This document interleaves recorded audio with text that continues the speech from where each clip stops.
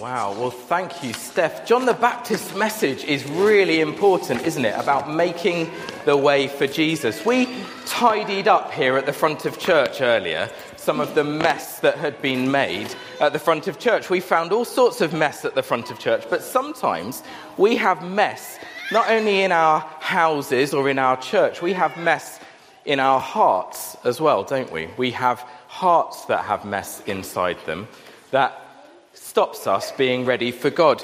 Now, we've got some things here on these pieces of paper. We're going to peg them up in a moment, which might be some things which are like the mess inside our hearts. So maybe being filled with hate or being hating might be mess that's inside our heart. If I give that to you, Steph, there's some pegs on your chair over here.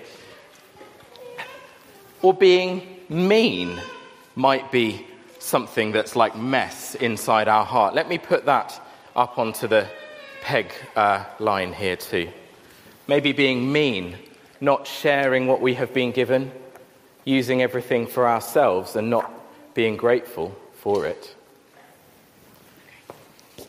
Maybe cheating. The tax collectors who John was talking to were cheating. They were taking more money than they should. And James, he hadn't been quite honest, had he, with his money when he got it back from the sweet shop. Maybe he wasn't cheating, but he wasn't being quite honest either, was he? Maybe people, sometimes the mess in our heart might be greed. We might be greedy and wanting more for ourselves than we should have. We might have enough, but actually we just want that little bit more all of the time. And maybe sometimes the mess in our heart might be not telling the truth, lying or saying things which are untrue. And there'll be lots of other things. We could have a much longer piece of string than this. We've just chosen 5 things. Just checking that I've counted that correctly. 5 things. Mean, lying, greedy, cheating, and hating. Those might be the sorts of things that make a mess of our hearts and of our lives, that stop us being ready for Jesus. And John the Baptist was going through the wilderness and he was saying, make the crooked ways straight. These are the crooked ways. He was saying, make the rocky places smooth. These are the rocky places. Now, if we were going to hear from John the Baptist, the word that he would say to us would be repent. That was the word that he used. He said repent. And that word means turn around. It means turn around. It means if you're facing this way, turn around and face the opposite way from the way that you have been facing. So if you've been living with meanness in your heart, what do we think if we turn that around? If we repent from mean living, what do you think we might find when we turn it around? Has anyone got any ideas? If we're mean, what might turning it around look like? Yeah. Being giving or nice or kindness. We've chosen kindness on the back of that one. So if you turn around from your mean ways, then you're going to be living in a kind way. What about lying? What do we think we're going to find if we turn around from lying?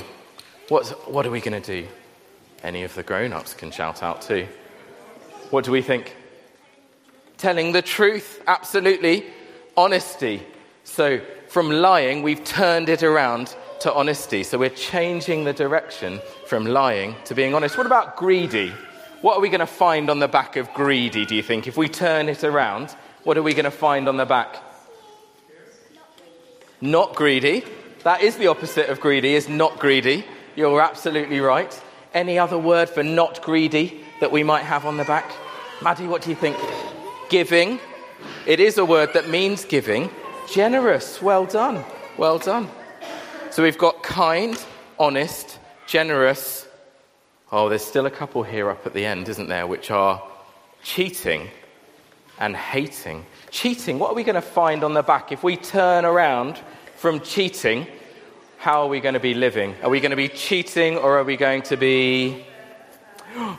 Nikki knows at the back. Fair. Well done. Fairness is the opposite of cheating. Absolutely right. And finally, if we turn around from hating, what are we going to find on the back of that? What do you think? Loving. Well done.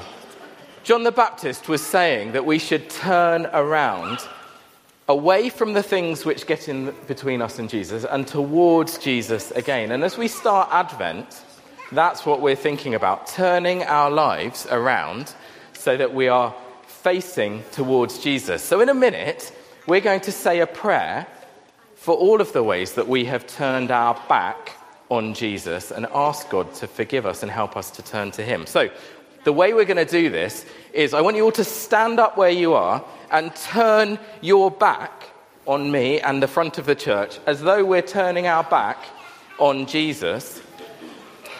Not that Jesus is any more at the front of the church than he is at the back, but this feels a bit strange, doesn't it, to be facing the back of church? It feels like we're looking in the wrong direction. And as you look in the wrong direction, let's think of those things in our own life which are maybe making a mess in our heart. Maybe some of those words that we had up at the beginning of our time, before we turned them around.